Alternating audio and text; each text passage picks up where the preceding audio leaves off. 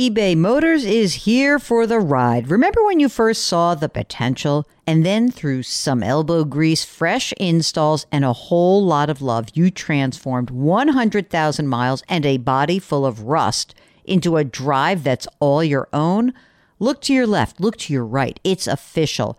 No one's got a ride like this. There's nothing else that sounds like, feels like, or looks like the set of wheels in your garage. With over 122 million parts, you can make sure your number one ride or die stays running smoothly, so there's no limit to how far you can take it. Brake kits, turbochargers, engines, exhaust kits, roof racks, LED headlights, bumpers, whatever your baby needs, eBay Motors has it. And with eBay Guaranteed Fit, it's guaranteed to fit your ride the first time, every time, or your money back. Plus, at these prices, well, you're burning rubber, not cash.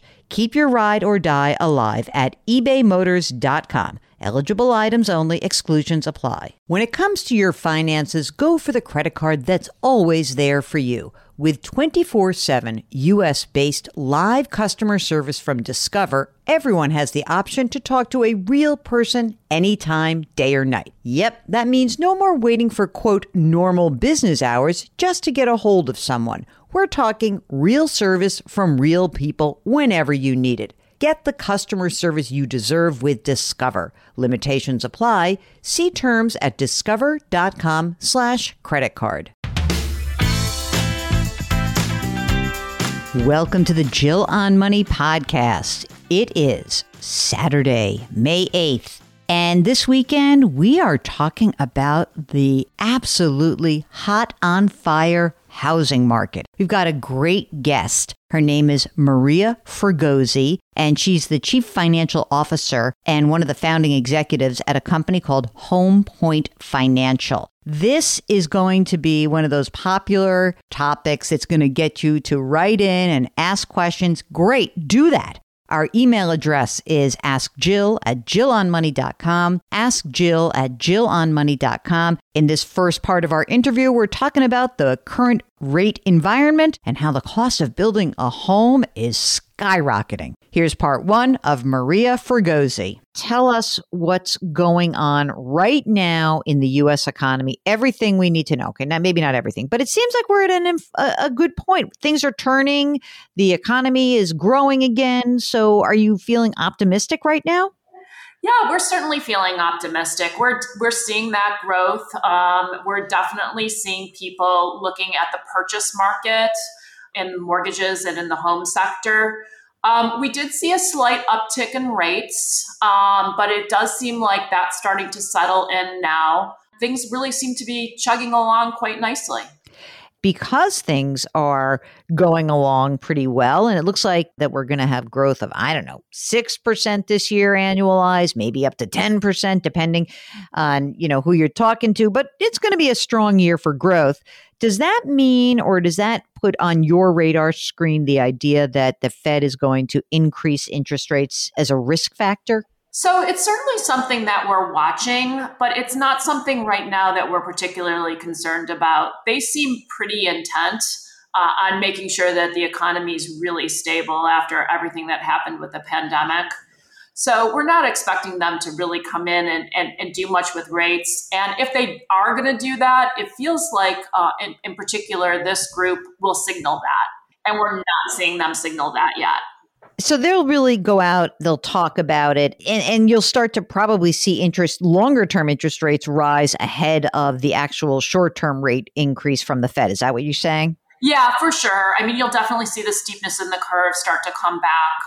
And that's another thing that we're just not seeing. Long-term rates, we really focus in the mortgage industry on the 10-year. And, the 10-year has been really still very low and relatively stable within a range. So when you think about these crazy low rates, and, it's so funny because I'll hear from people and they'll say, I refied, but I had to pay as much as 3.25%. I mean, it sort of makes me giggle a little bit.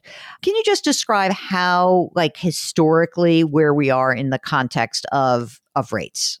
Oh, gosh. Historically, where we are is still some of the lowest levels that we've seen really in the last 20 years. if you're getting a mortgage with a 3% handle, you're doing really well.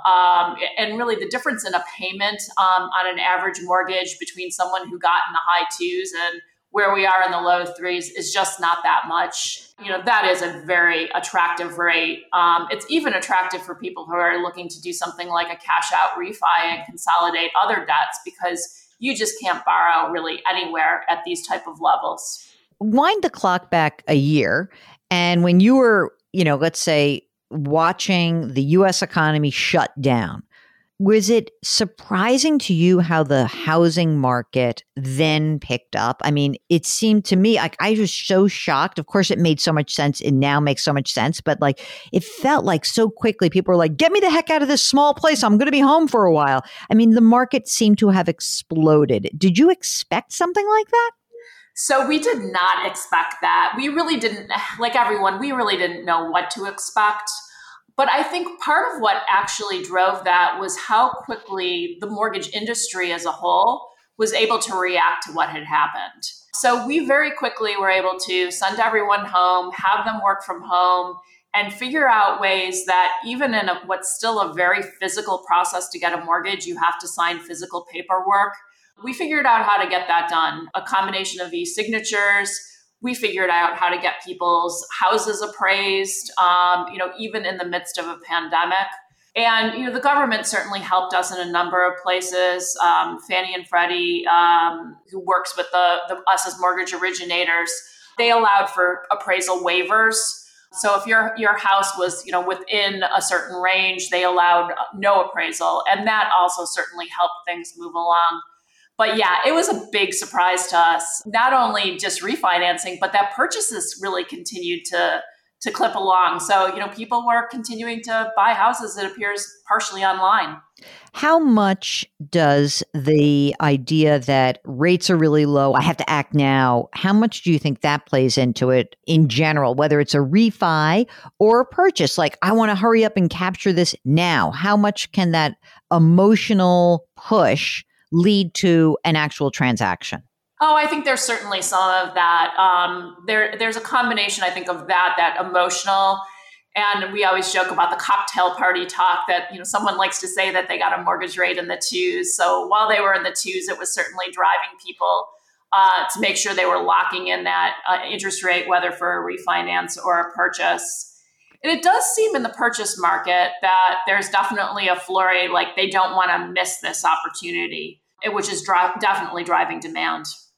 Now, before the COVID crisis, we did not have a lot of homes that were on the market. We already had an inventory problem.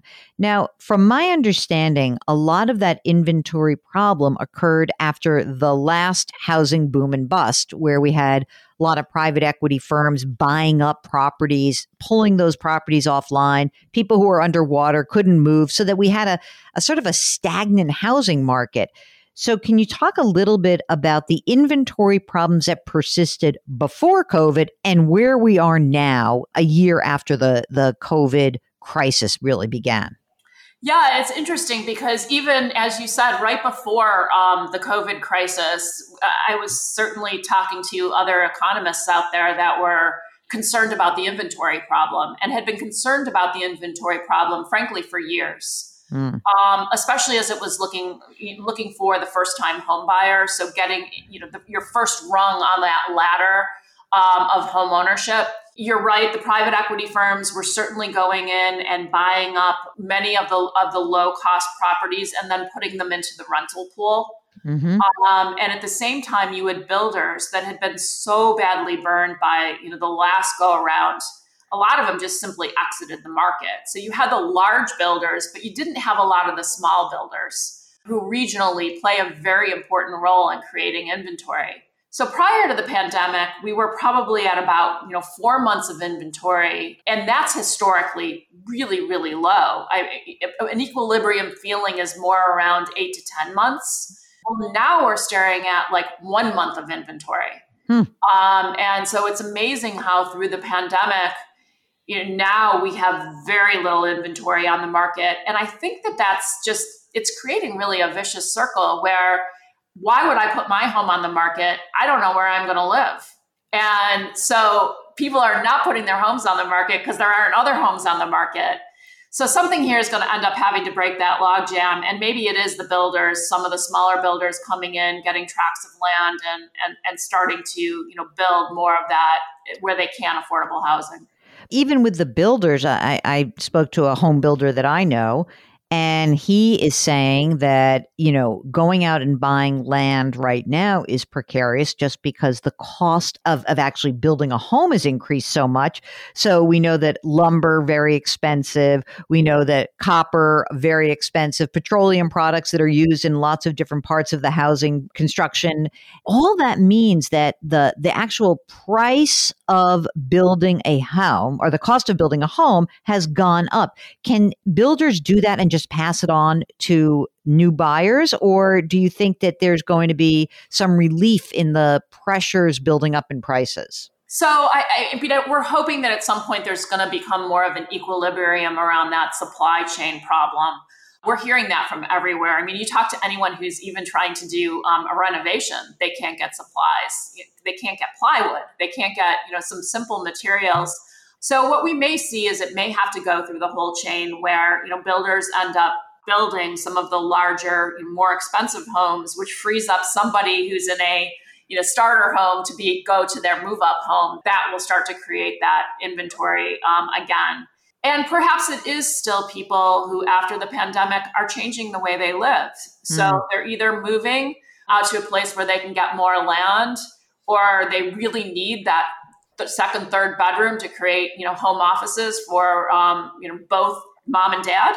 We'll have to see how that ends up playing out. Thanks so much for listening. Great first parter. Wait till tomorrow. There's a whole second episode, which is fantastic. If you have a question about your home or something else going on in your financial life, of course, just send us an email. Our email address is askjill@jillonmoney.com. And if you're on our website, don't forget, click the contact button. And that will be your magic journey to us. Don't forget to tell us if you'd like to join us live. Mark will do all the work. We'll just get you on. It's so much better. And I know it's May. It's exciting. People are vaccinated. You feel good. I know. Don't let our guards down. Come on. Wash your hands. Wear those masks if you're inside. And please maintain your physical distancing. Put your hands metaphorically on someone's back. We'll talk to you tomorrow.